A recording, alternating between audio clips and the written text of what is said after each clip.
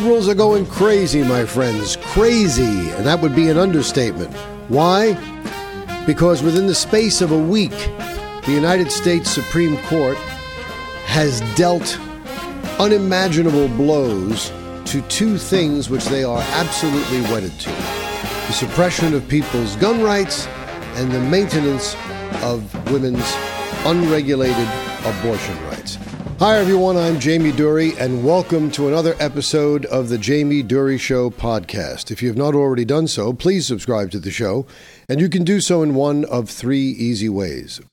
You can either download the free Podbean app at either the Google Play Store or the iTunes App Store, or you can go to either of those two stores and simply search out the Jamie Durie Show podcast and listen to it on your native podcast aggregator app. Whichever way you decide to go, you'll be able to leave reviews, comments, and please, we desperately need both. The more we get of a very, very positive nature, the faster the show will grow, and the more offerings we'll be able to give you. So please give us a 5-star review and recommend us to your friends.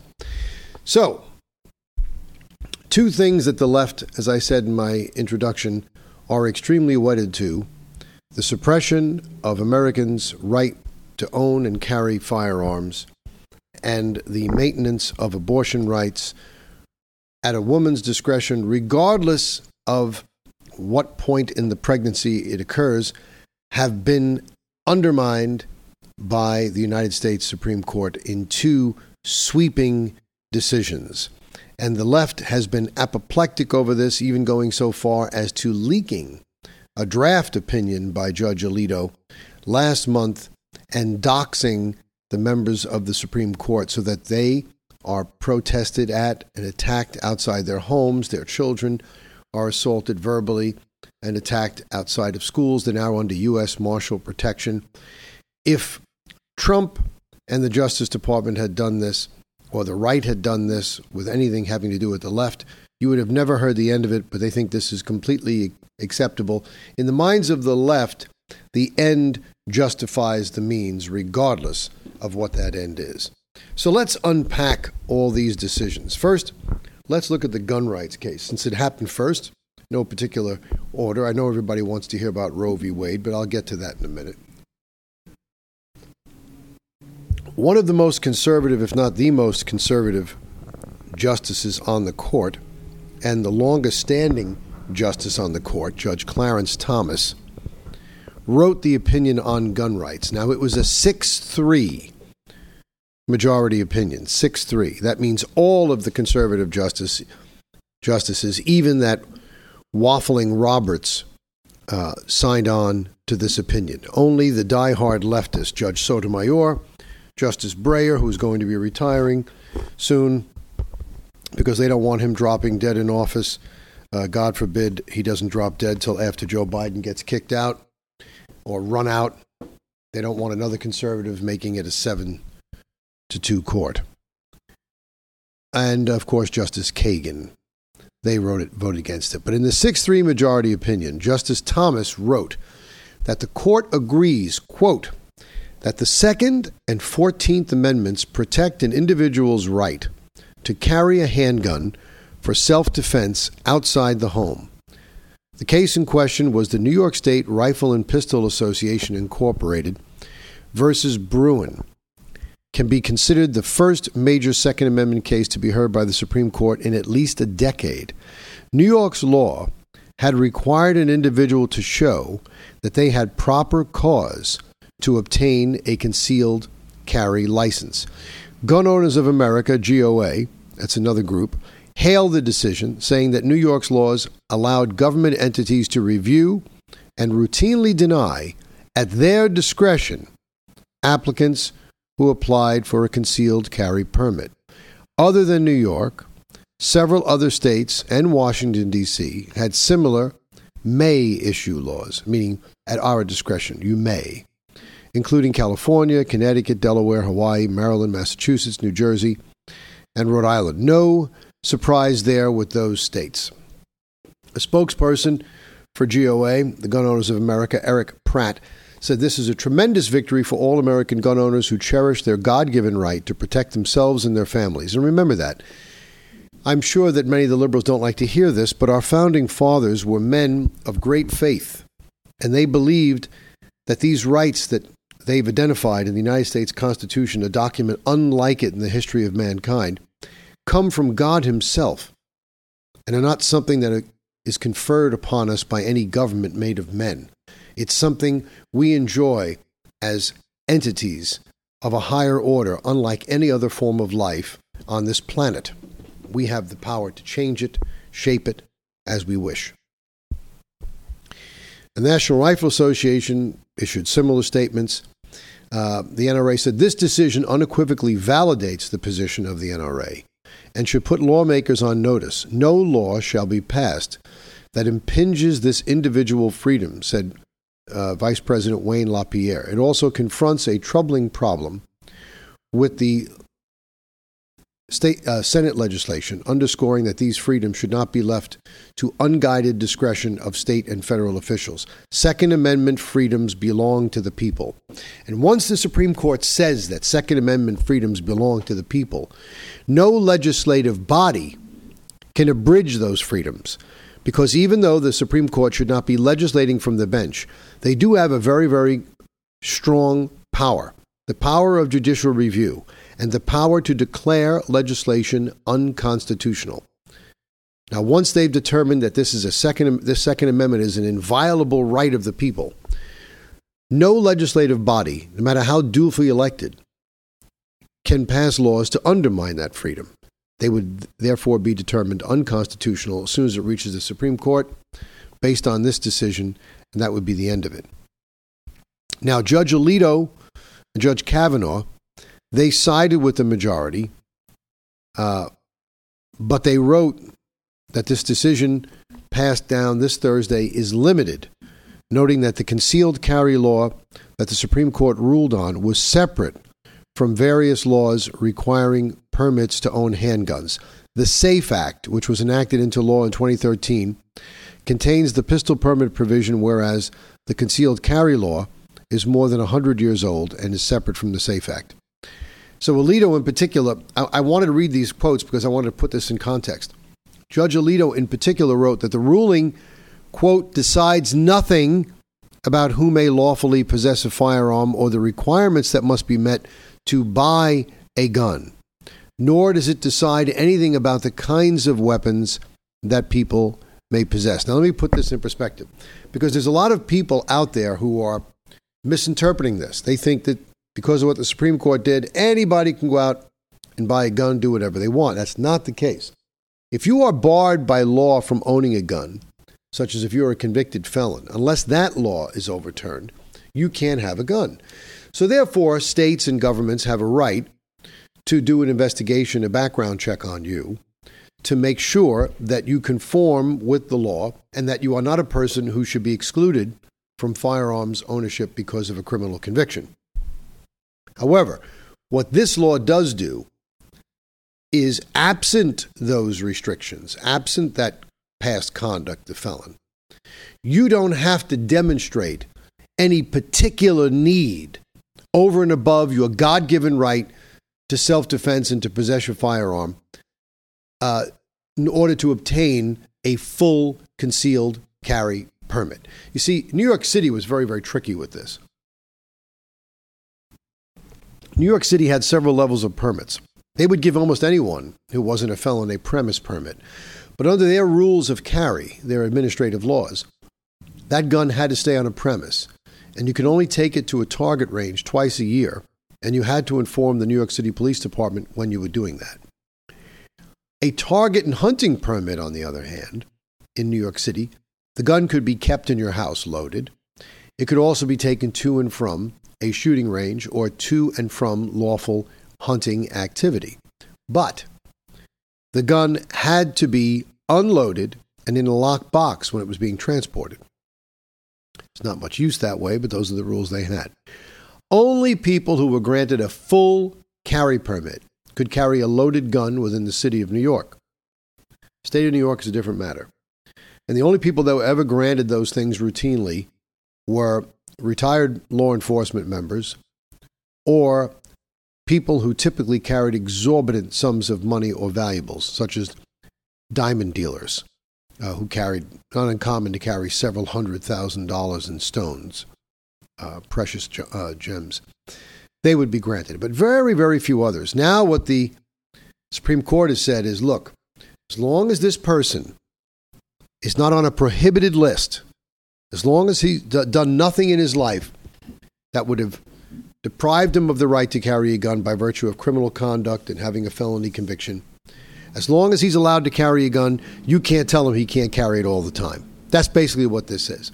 Now, how this is going to shake out in the state of New York, where even people who have permits outside the city of New York, because you get your permit from the county of residence, are not allowed to carry it within the city of New York. So, for instance, if you're a precious gems dealer and you live in Brooklyn and you have a full carry permit issued by the New York City Police Department, you can carry that gun anywhere in New York State. But if you're a precious gems dealer and you're living in Scarsdale, which is in Westchester County, New York, just outside the city, and you carry the gun into the city, then you couldn't carry it because your permit wasn't issued by the city of New York. But now, by virtue of this, I think that if you are a licensed pistol permit holder, all of those restrictions go out the window. It seems that the only right, or the core right, that the Supreme Court is maintaining for state, local, and federal governments in the regulation of gun ownership is the right to ensure with prudence that the people they grant the permits to are not criminals, and that they are people who are lawfully entitled to possess them and haven't done anything to forfeit their firearms rights. But once the state has determined that, the Second Amendment says these people have a right to carry it wherever they wish.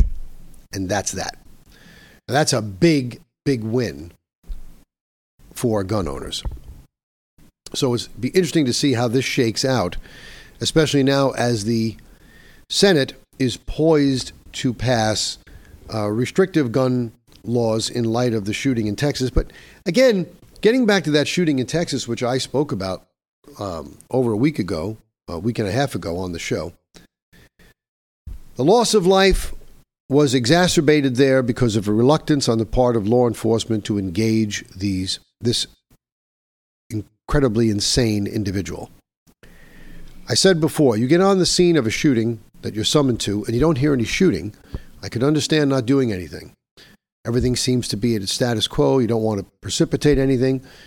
Anything could be happening. Everyone could be dead, or a few people may be dead, or maybe no one is dead. Maybe this guy is holding people hostage, so we don't want to precipitate violence.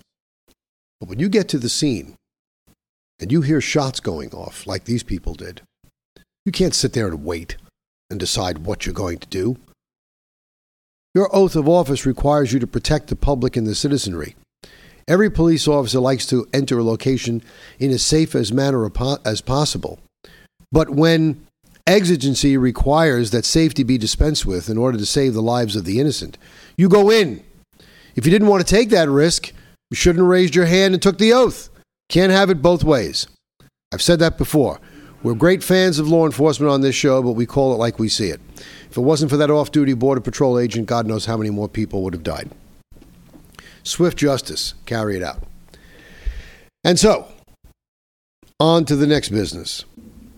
Roe v. Wade. Now, Roe v. Wade has been something that the left has been defending ever since it was decided. And people who were legal scholars have been great critics of that decision because they say it was wrongfully decided, and it was. And there are legal questions here, quite beyond the moral question of whether an unborn child ought to stand to be born at the sole discretion of the mother. There are big legal questions here. And it is for these legal questions that conservatives have opposed Roe v. Wade more than just simply the sanctity of life. Now, the religious right, of course, opposes it on those grounds also.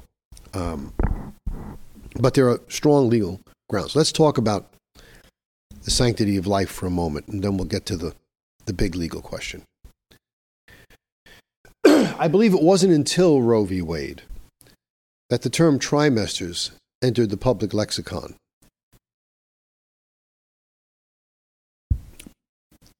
they divided the pregnancy into 3 separate time frames of 3 months each. Pregnancies, of course, being 9 months in human beings. In the first trimester, the child, the fetus, whatever you wish to call it, is at a state where it is not yet viable outside the mother's womb. If it were taken out of the mother's womb, it could not survive, not by any miracle of science. Accordingly, many people felt that there was not a compelling moral reason why a woman should not be allowed, at her discretion, to terminate that pregnancy. And it's hard to argue with that. I know there are religious and rabbinical scholars who would argue that the minute a cell has been fertilized, it is nascent human life and therefore should be protected. It is a potential child of God. But that's a bit of a stretch for a lot of people. So I don't think you can make a compelling argument to prevent that. So the interest of the mother definitely is preeminent in the first trimester. Now we come to the second trimester. Well, in the second trimester, we have a child that, depending when in the trimester it is, may or may not be viable outside the womb. So this has always been a gray area. And the question becomes, who do we defer to? The mother or to the state, who is ostensibly supposed to be representing the interests of this child, this nascent human life, which now is not so nascent, it may be viable outside the womb. You see, there's always been a great hypocrisy among the left. They oppose the death penalty on the grounds that it is uncivilized and no civilized society should be executing people. But when we execute people in a civilized society, it's people that are fully formed adults and have committed crimes knowingly and intentionally. And we're punishing them. When we execute an unborn child through an abortion, we are killing pure innocents who have done nothing. Now, there are laws against murder. And the laws against murder have never been applied to abortion because all of the relevant cultural ethos that the left has wrapped themselves around in order to defend these actions essentially assign no value to the life of the fetus.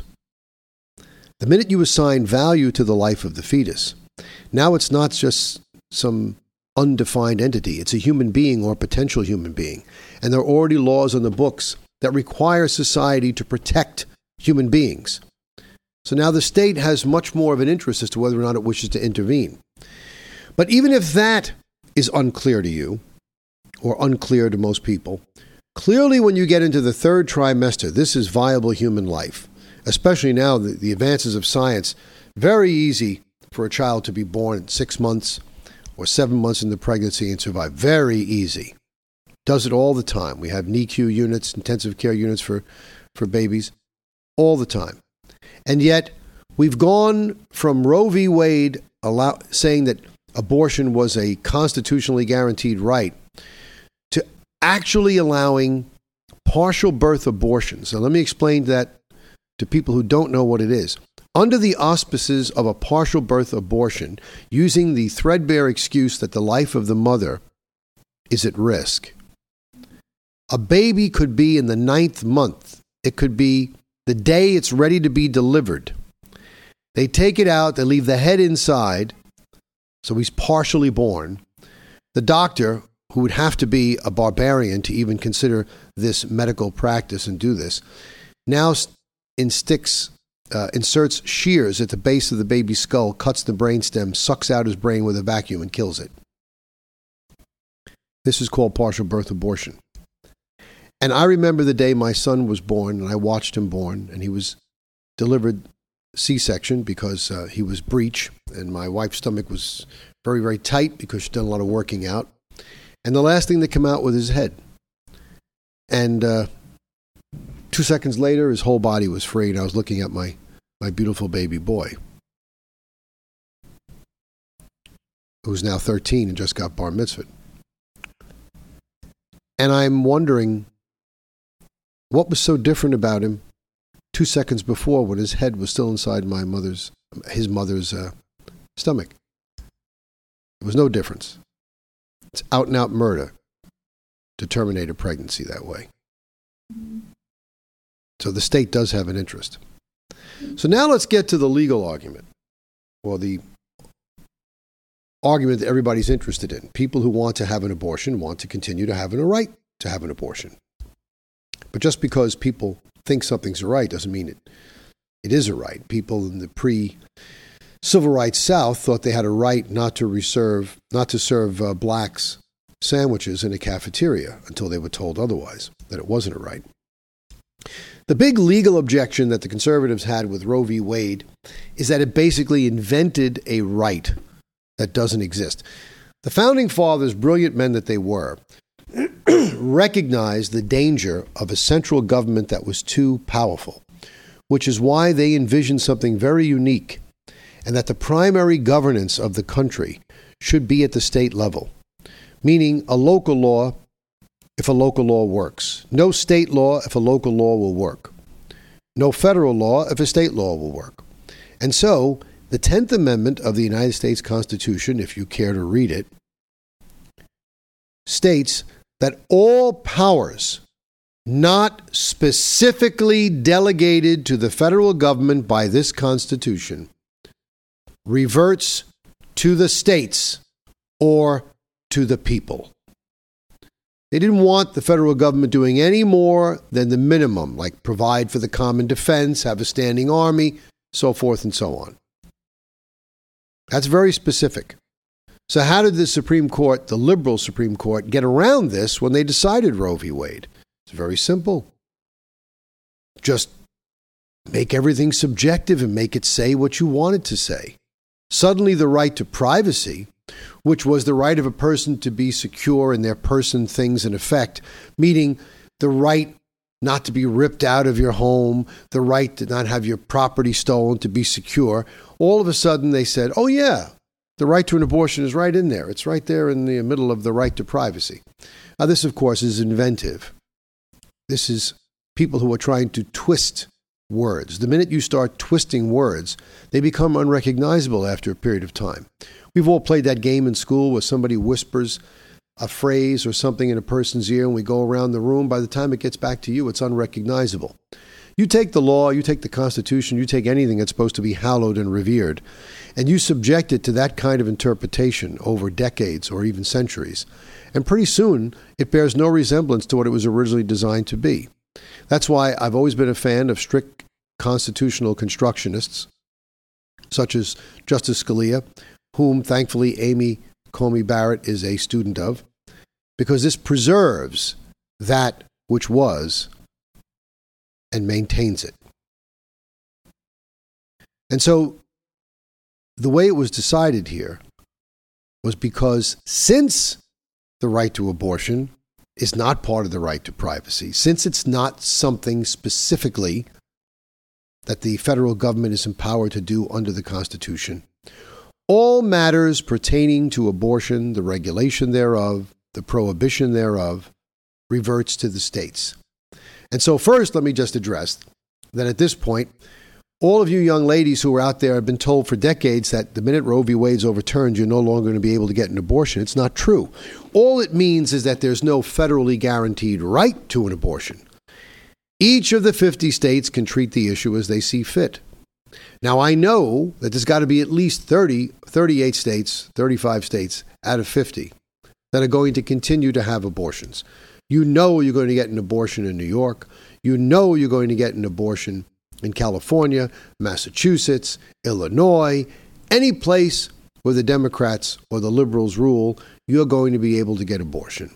And if you happen to live in a state where you don't have an abortion right because the state makes it against the law, you are free to travel to another state to get that abortion. And I know a lot of people are going to say, well, that's very inconvenient.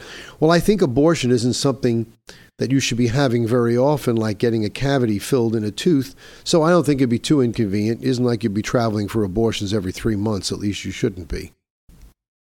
Now, the Epoch Times here had a listing, I believe, of certain states that were going to restrict abortion. Now, they say 24 states are going to restrict abortions.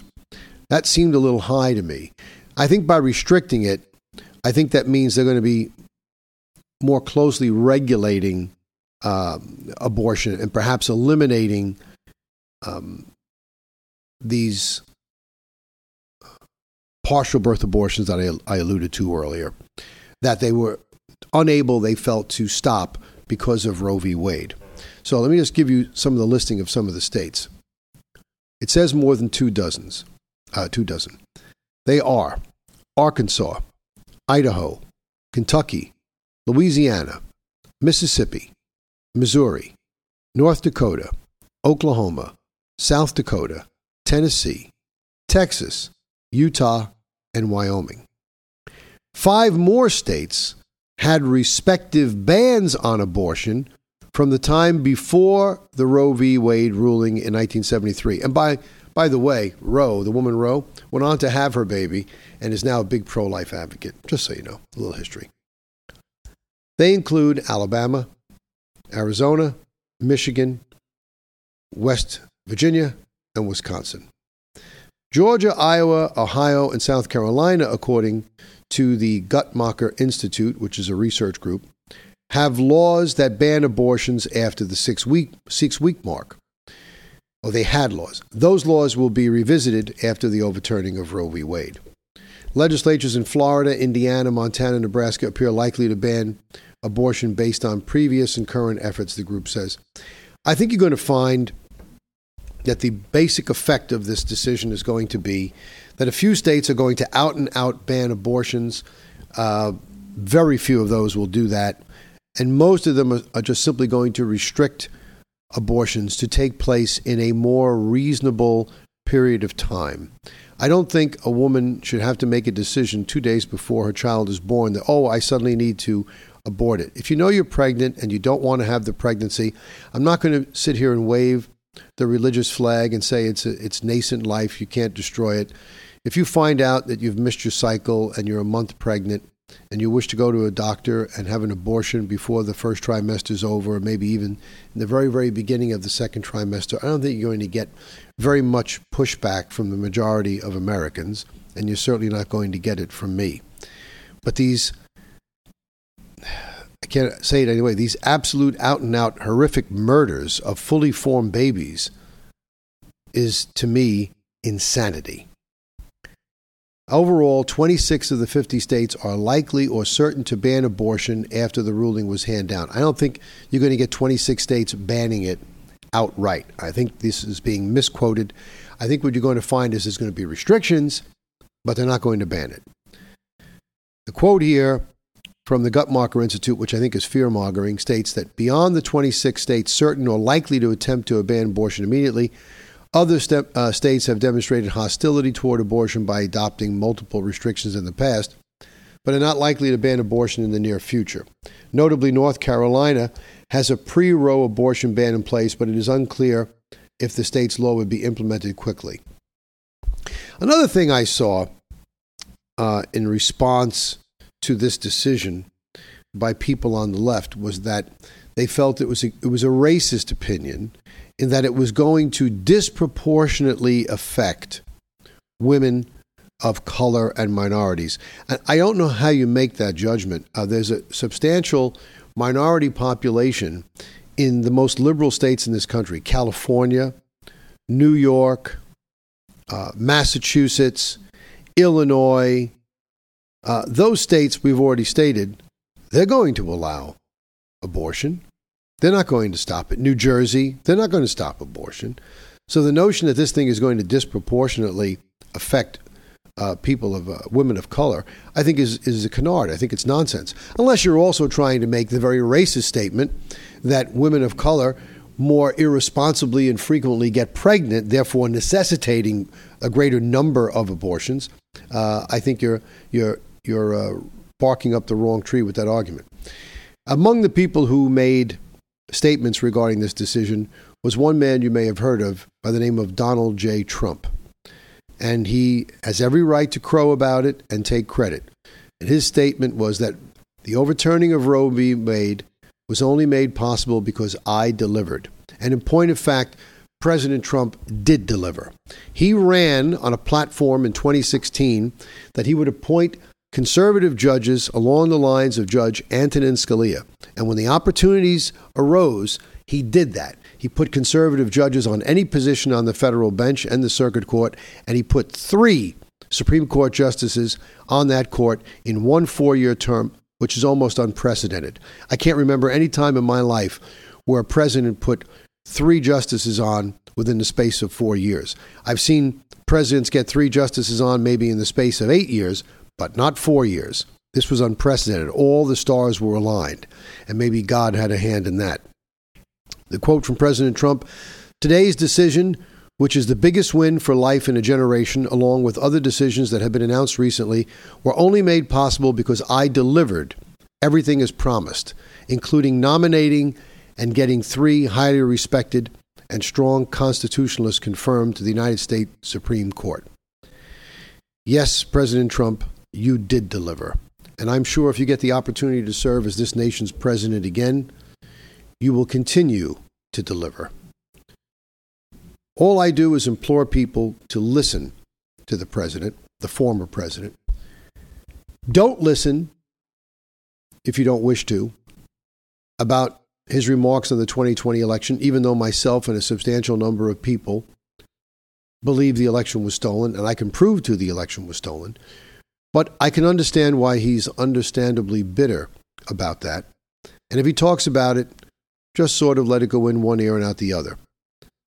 The only thing you should be listening to is what Donald Trump says he will do when he becomes president. And based on what he did the first time, we have a pretty good idea of what he is going to do. He's going to make us energy independent again. He's going to make the American military respected and feared in the world. We're not going to have incursions into other sovereign nations like Ukraine on the part of Russia because they realize they have a senile incompetent in the White House.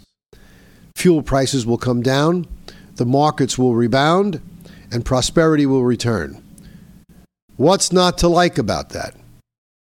I submit very little. Enjoy your weekend. For the Jamie Durie Show, I'm Jamie Durie.